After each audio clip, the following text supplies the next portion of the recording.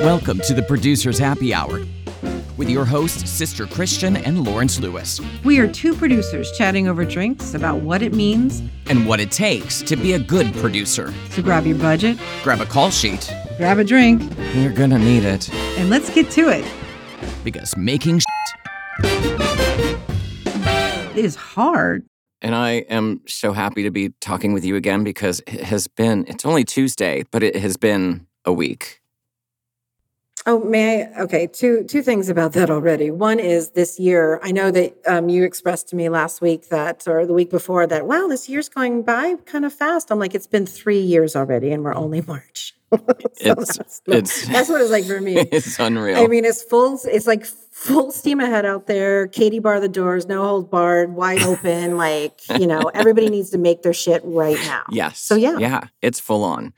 But we're here, we're back, our schedule's irregular, but we're doing our best because we're busy producers, but we're continuing this Meet the Crew series, and it takes us back to the original concept of the show before all this crazy COVID stuff.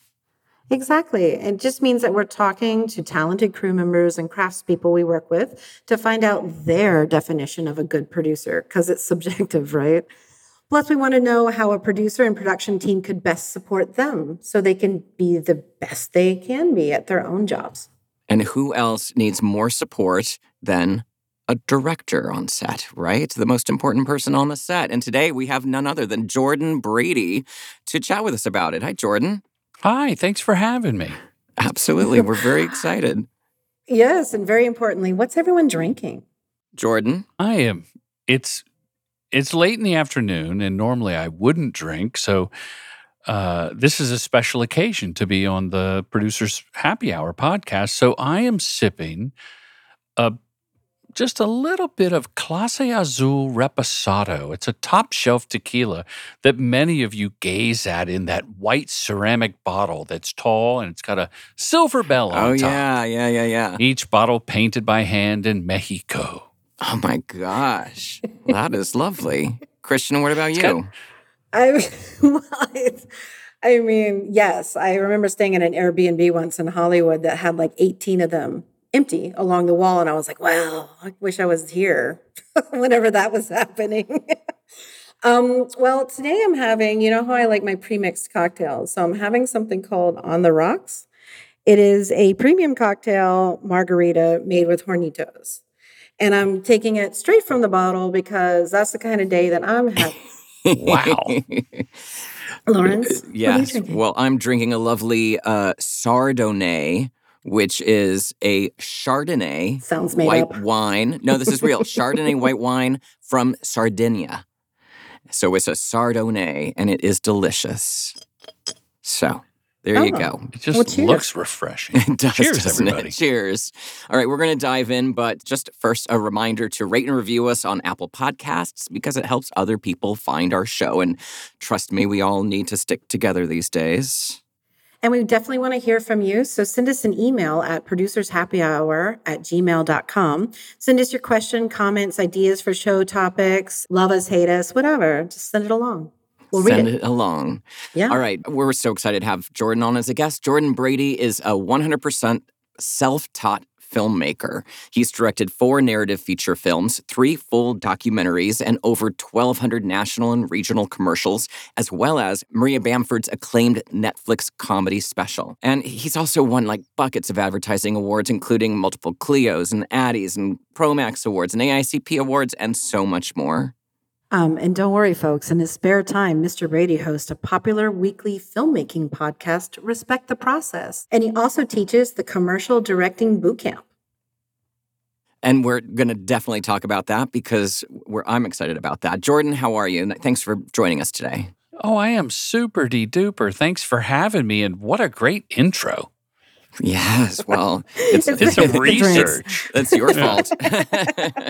We're just going to start off with some softball questions. How long have you been directing? How long have you been doing this? I have been directing commercials since 1998. Ooh, the year I started too. I was setting out to raise money for a feature film that I had written that I was determined to direct. And back in the late 90s, off the heat of Tarantino and Soderbergh, the people wanted to make these indie films, and production companies had an indie film arm. So I went to these commercial production companies and hit them up for money. And one of them, Crash Films, I think they crashed and burned long ago, said, we're not going to put money in your movie, but why don't you direct this commercial? And I said, I love that. I had been doing promos and such in TV. So that was my first official commercial, and then went on to make the movie, and I've made thousands of commercials since. Thousands. Amazing. Well, can we dive let's dive a You little can ask bit me deeper. anything. Perfect. So here we go. So did you just begin one day as a director, or did you start? Did you film? Where was the beginning? Were you PA? Sadly, I never got to work on the crew. Sadly. Really? You never have? I never have. I mean, I've helped people. Sure. That in that regard. No, I was a stand-up comedian in the 80s and 90s, and on and off. I've been in and out of remission from stand-up for decades, but I did it as a career in the comedy boom of the 80s. And that was I was living in Virginia, traveling around the country. I've been to every state except Maine.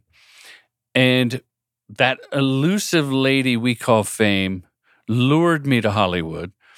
And I was a bad actor, but I was a great game show host. Where is this going, Jordan? So I'm holding on. So I got tapped to host shows. I did a kids show. I did an MTV show. And it was at NBC hosting a children's show where I started really directing. MTV and Comedy Central, I directed stuff like little promos as I was hosting shows, and then just fell in love behind the camera. And in fact, at NBC is where I started doing the promo campaigns for the children's television block of programming. It's like Saved by the Bell promos. Ah. And so that was like a bastard cousin of commercials, right? They're 30 seconds, but it's not a real ad. Yeah. Jordan, I think were you in New York or LA at this time? Because we probably know a lot of the same people if you were Viacom material. Yeah. Yeah, I was in New York. So Evan Silver, and I could just go down a list of people. Chris Koch, maybe. Chris Koch for sure. Yeah. But I was in LA with Viacom and MTV. New York, I lived there to do an MTV show, and then I did a Comedy Central show when the Comedy Channel and HA merged, like pre-Comedy Central. Huh. Yeah, it was a show Jon Stewart hosted called the Short Attention Span Theater. Oh, I kind of remember that. Short Attention Span Theater. Yeah. And so I did that for a summer or two, and they would send me out with a box of high 8 tapes and make shitty promos. Can we say bad words? We can. Of course. I mean, we only say bad words, actually. Gotcha. So. Right. But yeah, I bet we know. We'll have to connect after this because I'm sure it would bore the shit out of everybody. But yeah, we probably know a lot of the same people from that family of people. Much younger than I am. Don't I? Mm-hmm. Yeah. It's the New York hatred in me. Okay. Keeping you young. Exactly. Okay. All right. So obviously, as a director, you work in very close collaboration with producers. And that's what we're all about here is learning how to be a better producer. So what do you see as being the most important thing the producers you work with contribute to the work that you do? I'm sure people have said this before, but I just love when the producer, we're talking line producer, not executive producer, right? Line because there's producer. a difference, yes, right? there is. There's a huge difference. When one of them works and the other one kind of talks. Yeah, the other one you go, what do you do? I work with some great executive producers. I've been very blessed. Yes. Same. But the line producers that I have worked with have always provided me with solutions. Get it? Like, we used to record the conference call. Now I will ask the creative team, can I record the Zoom when I'm pitching? And usually the pro tip transcribe the conference call. Let a robot or artificial intelligence, for $15 transcribe it. And then you can share that with your team, starting with the line producer. So if we're going to get a crane, the line producer says to me, do you just need it in the morning? Can I let them go? Because if so, we can get a better deal, and then you can afford the aardvark. Because, she knew I wanted an aardvark. If it's like we're going to do it all day, they'll go, okay, well, let's schedule it for all day, and, we'll do something early in the morning while they're building the crane. Another way is to milk the crane analogy is, hey, are there any other shots that you want to get that you weren't thinking about that could be off a crane? Oh, I already love your line producer, whoever they are, because I was told not to say names. Well, I won't say Alexis Seeley. There you go. I won't say Steve Sills. There you go. If it's high praise, it's allowed. Okay. Yeah, really wonderful. And also, I think the other thing that I love my stars, I love when I don't know the shenanigans that goes on behind the scenes. I don't love, but I enjoy at the end of the day when they go, oh, you don't even know what happened today. And I was like, great, because I'm looking at the camera, trying to keep the chit-chatters around the camera to stop talking. I'm focused on the performance. I do comedy, mostly comedy dialogue. So I don't care if there was a fight with the neighbor and the caterer. Right, yeah. I'll never forget, I had a producer, not my producer, but someone working for a company that I had in the last decade, tell me, he goes, oh, there was so much drama at craft service between so-and-so and so-and-so, and, it just was not cool. And then I had lunch with the director, and he said, oh, and all that drama that went on at the craft service with so-and-so and so-and-so. And I was like, well, how did you know? Well, the producer told me. Of course I want to know what's going on in my set. I was like, that's the stupidest thing I've ever heard of. They should have shielded you from that. I always ask for consent before. I'm like, do you want to know the drama that just happened? If you don't, fantastic. No. I'm happy to save it for then. But, it depends on the director, but I will offer drama if I know that they would be interested in it. Otherwise, I just wait until the end because it's irrelevant and it will only sidetrack your thoughts for the day. Siddhartha was shielded from pain, poverty, illness when he was in the palace. It was only after he left the palace that he became the Buddha, when he saw pain and suffering and hunger and things like that. Right.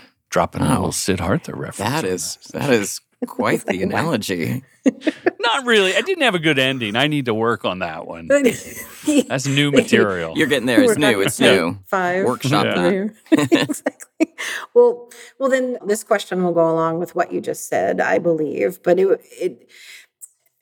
what are some things about being a director that producers often overlook or might not understand? Like, say you're we may revisit this later, but say you're working with somebody for the first time. One of your regular producers happens to be, God forbid, unavailable. That's a tough one. I will say directors need to understand that people cannot read your mind.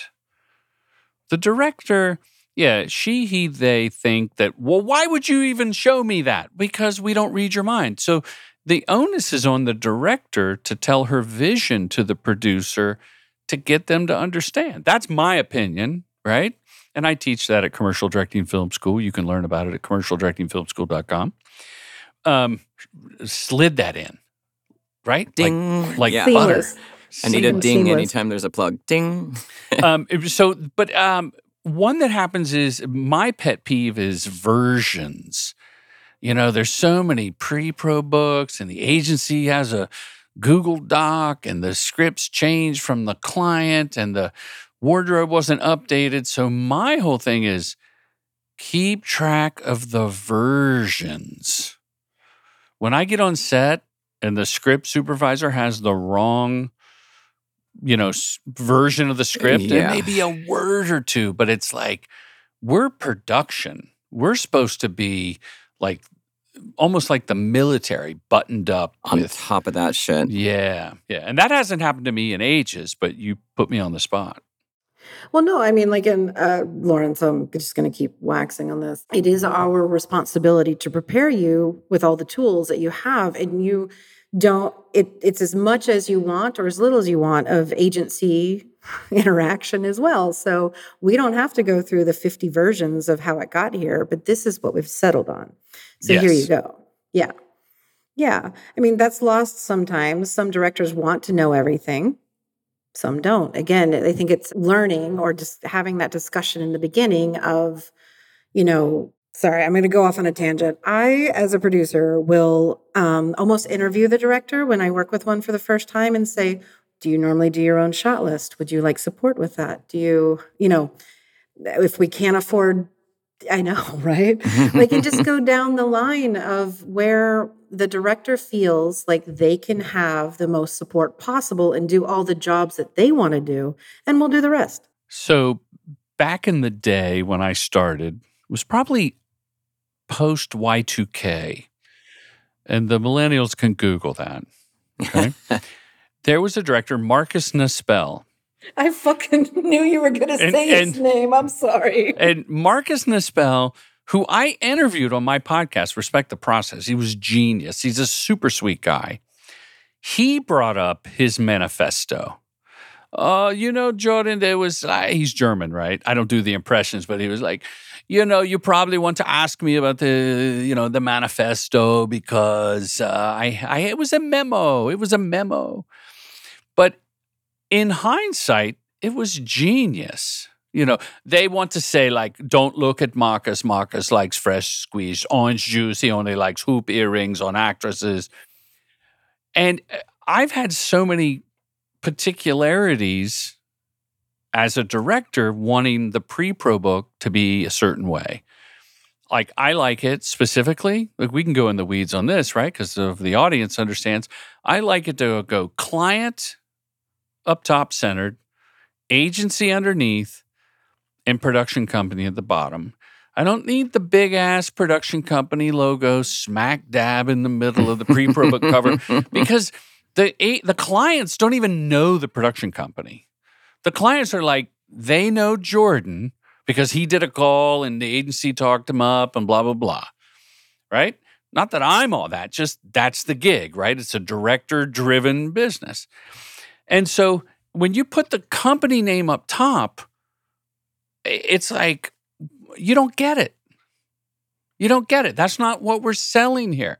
It's the client and maybe even a sub-brand extension that's important. If we're doing a Pepsi commercial, like a Diet Pepsi commercial, don't put a big Pepsi logo. It's Diet Pepsi, and the brand manager is assigned to our commercial that the agency has been working with for 3 months before they even heard of us, works for Diet Pepsi. So, get that straight. So why Marcus? Because I told my lovely wife, who's a very talented filmmaker, Jeanette Godoy. Learn more, JeanetteGodoy.com. I don't even know what her website is, so I can't plug it. No bell. She goes, why don't you just do the manifesto? I mean, jokingly. But a template to say, I like this, I like that. I even have a special thing that those who work with me know. I have it. I would show you, but I don't want to step away from the mic. I have a special tray with gum, mints, little tooth flossers, a Velcroed trash can to put the little flossers in, and sometimes little mouthwash with cups if they love me, so that everyone can have fresh breath after lunch. Idiosyncrasy? Maybe.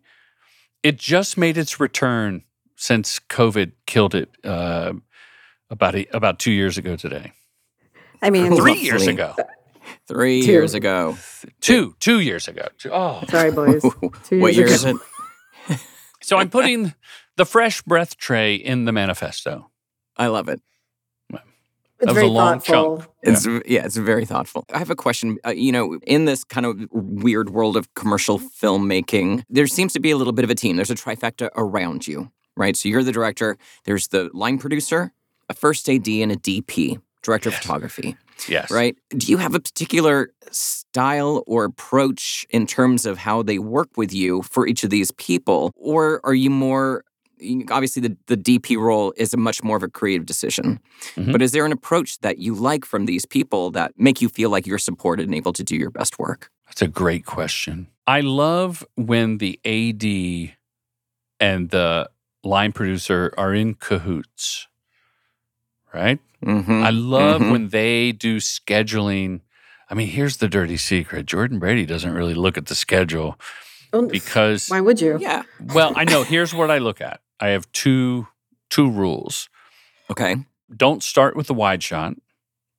And that's if I've been unsuccessful talking the agency out of the wide shot altogether in the commercial.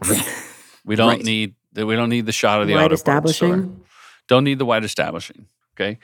So if it's like, no, the client wants to see their logo on the side of the building.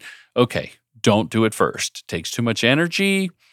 Everybody gets hung up on the performance in the middle of the script. And I'm a jerk if I don't let the actors do the whole thing.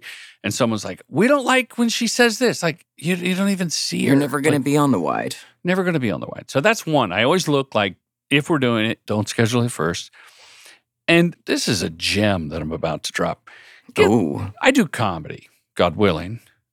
Get the funny before lunch. Don't schedule the big funny bit with the performers while the blood is in their tummy soaking up the whatever they lamb ate. confit. Yes, the life rice. Lamb confit. Because they're not as funny. So I look at that. Like I look at the first shot up. If there was a hurricane and we couldn't shoot after lunch, we could run this bit and have a spot. Oh, that's fucking smart. So I love when the AD and the producer know that it's in the manifesto. And I call the trifecta, the DP, the wardrobe stylist, and the production designer. That's the creative trifecta that, like back in the day, I would have the DP and the production designer and the stylist like step into the pre-pro and hold up the chicken nuggets, which were brown, in front of a light blue shirt. And then a production designer had the wood panel. It's like 3 layers of shit to say, dude, this is why it's not that patterned cowboy Western shirt that you like. Right. Because here's the product, here's the background for the background. I remember when there was money like that. Yeah. I remember production managing those types of jobs where you'd have 14 samples from a floor store of linoleum that was never going to be seen. But we had it and we got to pick it and it was great. I remember when, you could take your production designer on location scouts. Yeah. Location scout, not the tech scout, but actually just bringing them to every house that you would look at in order to pick the house. Mm-hmm. Boy, those were fun jobs. And a lot of the DPs that I'm fortunate enough to work with will say, look, if you want me to come to the scout, I'd love to come. I'll just meet you there. I won't charge. Oh. That's how they talk. Because they want to be prepared too. Marcus said a very good thing at the end of, he goes, no, but he said, he was talking about the olden days versus the new times. And he summed it up by going, sometimes I just wish they would give us the money and walk away to let us make the magic. Amazing. Boy, do I have some Marcus stories. I've heard him say something very similar directly to agency before. It may have not been that nice. Yeah. Now, I've never worked with him. We've just hung out like that. And the idea is right. However, I would counter that the agency being stewards of the brand and often having a lot of on-set experience are a second set of eyes. So there's a balance, I think. Right. 100%. Well, so actually, that does tie in my next question, Lawrence, if I may. So Please. basically, I've had to have discussions with directors, and nobody, I mean, please, if you get butthurt over this, I apologize. I did not mean you. When we're doing commercials or advertising or content grab or whatever it is, it's not your personal project. And we do have somebody that we have to check in with in order, I mean, this is how we get our money and you get your exposure so that we can, you can put this on your reel and all those things. But in the end, it's advertising. So we have a boss that is telling us. It's not like a movie studio or those types. We have a really direct boss.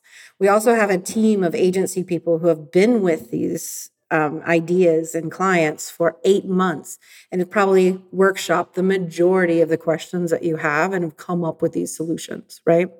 So I think that a commercial director will best enhance the creative when they understand those things. And I would love to know if you feel that way and what has changed since the heyday of the late 90s and the mid 2000s of, spectacular $1.5 million commercials every other day to now where, we have 30 grand to grab some content with a C300. Again, another great question. I feel like I could produce for you, Jordan. You could, please, great. It'd be wonderful. Well, you brought up a couple of great points. Once I believe and teach, the commercial director is more of a midwife. And a wonderful director, Rachel Harms, said, I'll push back on the midwife and say more like a dressmaker. If the client doesn't like your sleeveless dress because she's not happy with, or he or they is happy with their arms, you'll put sleeves on it because you've signed up for that. And my daddy always told me, he who pays the piper picks the tune. So ce n'est pas tout chef d'oeuvre, as the French would say. It's not your fucking masterpiece. Now, I'm a mercenary. If the script was good and the budget was fine, I would sell vape pens to toddlers. Same. In fact, I know of a guy. And so I am a bit, and hopefully my counterparts are, and you've, produced for them and had them on your show. I'm a not just a mercenary for the product and the script and the project, but I'm like obsessive about it. Like when I did Popeye's Chicken, the family never went to KFC. We just didn't because we were that crazy about it. I happened to be this on-air spokesperson for Popeye's Chicken for 3 years in the 2000s while directing the commercials. Yes, I was a man on the street guy. Man on the street. And my Russian bookkeeper would go, "You've got more chicken money. We love this chicken." But then when I did KFC years later, we never went back to Popeyes. We went to KFC. You've got new chicken money. Just from them, a lot of my career was food commercials, so I totally get you on that one too. And I've done several Popeyes, but I don't think that we ever worked together. No, we would remember. Popeye's fried chicken was my first job as a teenager when I was like 14 years old. Oh, wow. I buttered biscuits. They're buttered 3 times. They're really three good. times in the process. Yeah. Lawrence, fun fact. Yes. Not only did I do the radio and the voiceover, but I also did something. It was these little blurbs we would record every quarter that played in the back of the house, in the kitchen. In store. Oh, interesting. Hey, it's 20 minutes past the hour. You know what? Check on that grease. Does it need a changing? Wow. Do you have any of those samples that we could use? I have no idea. Oh, Please my check God. all your DAT tapes in your storage unit right now for us. That is please. amazing. Break out the DAT. I also do a lot of voiceover work, but I've never had anything that awesome before. It's beyond industrial. Beyond industrial. That's super industrial. Okay, I'm really excited about this. We've hinted at it a little bit, but your commercial, and correct me if I'm saying it wrong, commercial directing boot camp, is that the correct name of it? Yes. Commercial Directing Boot Camp is an in-person quarterly workshop. It's like 8 hours, limited seating. I just did one. I don't know when this drops, but I just did it recently. And I say things in the room that I wouldn't even say on this trusted podcast. And it's industry tips, how to manage a career. And some people are like, the last one, there were 4 veteran filmmakers. There's DPs, there's agency producers and whatnot. And then when the pandemic hit, I kind of cannibalized some of the best, more generic stuff. And I put an online commercial directing masterclass out. So as a student of branding and advertising, I lumped them together under the banner commercialdirectingfilmschool.com. Got it. There you go. The boot camp is an in-person, very personal. I watch your work. I know to customize the content for the 15, hopefully 20 again, but COVID filmmakers, and it's very give and take, right? The masterclass is online, so like 2.5 hours of wonderful content. And I have can I tell you about the new one? Yes, please. Oh my goodness. I have a new online course that answers the question that I get asked most often as a commercial director. Can I shadow you on set? Oh, and the answer is no fucking way. No fucking way. Right. Okay, because I got a client, I got an agency, and the creative director wants to be in a baby Bjorn in front of me. So I had, I carried a 360 camera, like a body cam almost, and I had a behind the scenes team. The agency knew what I was doing. I'm in Video Village. We're plussing the script. I go back to the actors and I'm running the crew, because those are the 3 areas. You got to run the crew, you got to work with the actors, and you interface, collaborate, and elevate with the agency. So I would say most filmmakers know, if they're any good, they know the first 2. They can run the crew, they made a film, they worked in TV, whatever. They're great with actors, but it's that elusive agency interface. So I'm editing that project as we speak. And the freaking hard drive crashed, and I had to pay like some Israeli special unit to rescue the data. It was crazy. Oh my God. But that's not interesting for your listeners. All of it's interesting. But, what we think is interesting, and I was excited when I found you and your podcast and now these courses that you do, is that there's no training program for what we do. Correct. Especially as directors and producers. I mean, maybe we can't shadow Jordan Brady, so who are you going to shadow? That for you to be able to put this knowledge together and put it out there is just great. I assume it's been wildly successful. It has been wildly successful. I've managed to do it with the ebb and flow of, like, knock on wood, being a steadily working director. And there was one time when I had a large chunk coming up and I had to cancel because, it was well enough in advance, like, okay, I have to focus on the job at hand. The big trick is it's not directing and compete. It's very competitive, but it is not a zero-sum game. So if I tell you the things I've learned, a lot of them will help you, and some of them may not be your style, but it doesn't take a job away from me, right? So it only helps people tell better stories faster. Producing, there should be a producer's boot camp, and a lot of people ask me about there should be. Running their own company. We're working on it. We're working on it. You have to have it. You have to do it. Yeah. And I you can whip some fucking people in shape, let me tell you. And if you have any online component, let's put it on commercialdirectingfilmschool.com. We love it. Yeah, because, both Christian and I, same kind of thing. I went to film school, didn't learn a lick of this. Right. Self-taught. Even if you come up as a coordinator and then a production manager and then a line producer, once you make that switch from production manager to line producer, it's a whole different world. You got to relearn everything. You relearn everything, especially coming up at the decades we came up in. There was no sharing of information. There was no network of like, oh, here, try this, or here's a solution. None of that. We created that ourselves. We created that ourselves. Yeah. Well, let me ask you a question. What's the way to transition for someone coming up on set that wants to be a producer? How do they just find a project to produce? Well, as they say, like, anybody can call themselves a producer. Yes. Just so you know. Yes. That doesn't mean anything. There was something I read when I was in film school. I don't remember who it was, and I wish I did, but it was a quote, and it was, "If you want to be a writer, write something. If you want to be a director, direct something. If you want to be a producer, produce something." So take that with a grain of salt, because you're not going to just go out and produce a commercial. But But Lawrence did.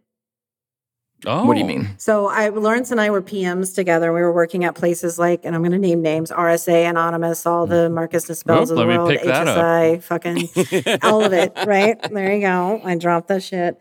They're Anonymous. They're still around today, all those people, Radical. So anyway, we were there and we were both PMing and we were sharing some producers. And he turned to me one day and said, I can fucking produce better than this person that we're working for. I'm just going to do it. And the next job he took was producing, and that was it. And I think that you get to that point of, I learned just as much from a horrible producer when I was a PM than from a good producer, because I would see what I didn't want to repeat. I felt how I felt and didn't want to treat anybody this way or make them feel this way. I also saw the mistakes that were being made and thought, I don't have to make that mistake in order to know I don't want to do it. When you find that right team of people, or the people who are willing to nurture you and bring you up, that's the best thing that you can do. Is if we're not passing this along or being the examples for the production teams that are out there now, then what the fuck are we doing? There's enough work to go around. You're not taking jobs or clients from me. I could give a shit. If this director likes you better than me as a producer, fantastic. Have at it, because there'll be somebody else I'm a better match for. That's 100%. And if we adopted Wonderful those types of philosophy. attitude, well, and it works. Believe me, because people, the other philosophy is, don't want them as much as they want you. But Yeah. it is kind of true, right? Right. And, if I ever connect people or pass on a gig and say, hey, why don't you check out her? Or, oh, I know someone, especially with the film school, I've been able to be a resource for projects that I wouldn't be right for, or I'm busy. And someone will say, well, what do I owe you? I was like, just be good. To be good. And Don't make I'm somebody call me and say, who is this guy you gave me? I'm like, no. Like my philosophy is to only recommend people who are better than me. That's why Lawrence gets all of my recommends. Aw, Christian. And y'all know who else out there. Yeah. That's a closer. Maybe others. But it's true. Like, I don't have to be in the competition of best producer. I know I'm good. So I'm the most accommodating comedy director in my price range. is that your tramp stamp or your bumper sticker? It's on a mug.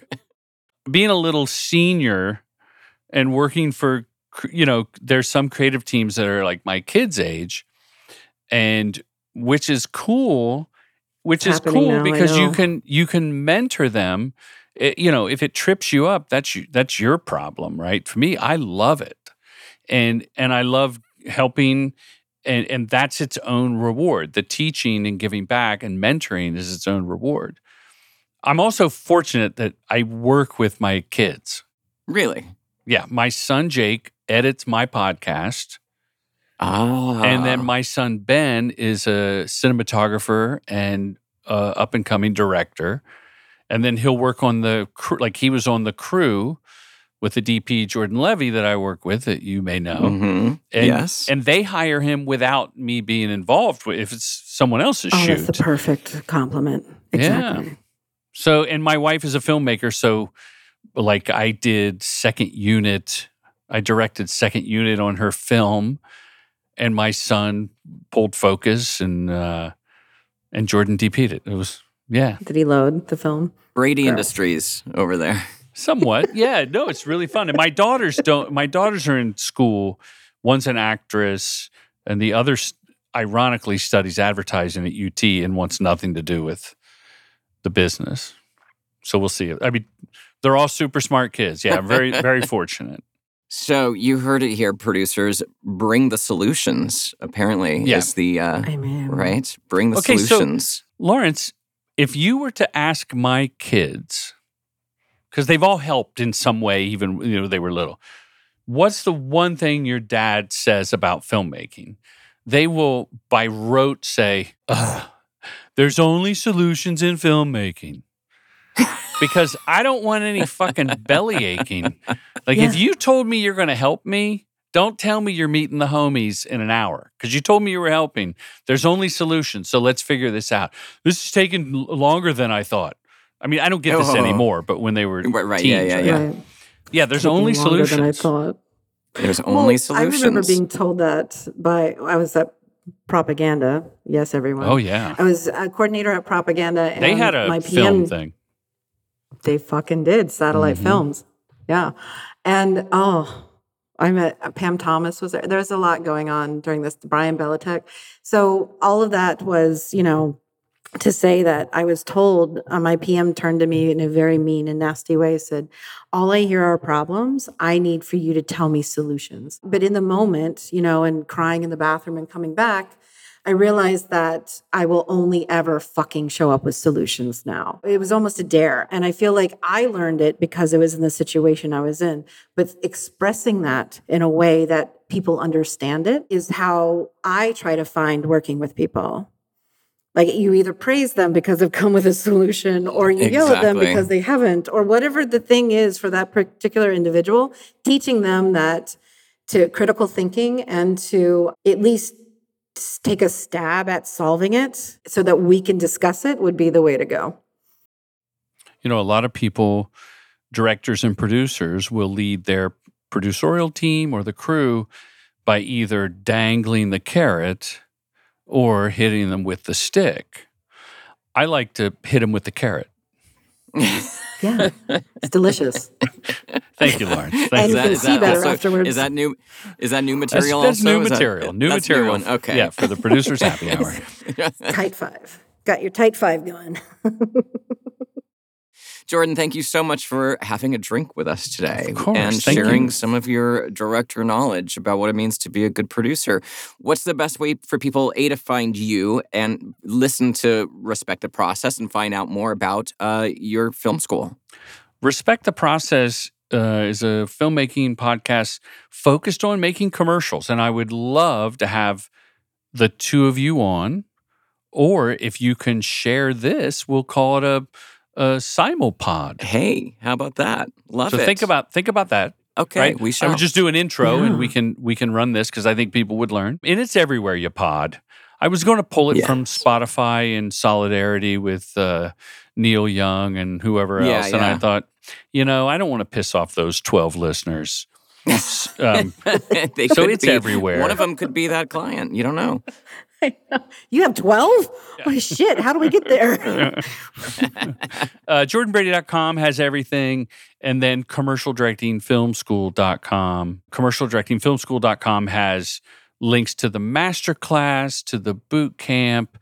And if I may, Please. September 30th through October 2nd, our first ever filmmaker retreat in Joshua Tree.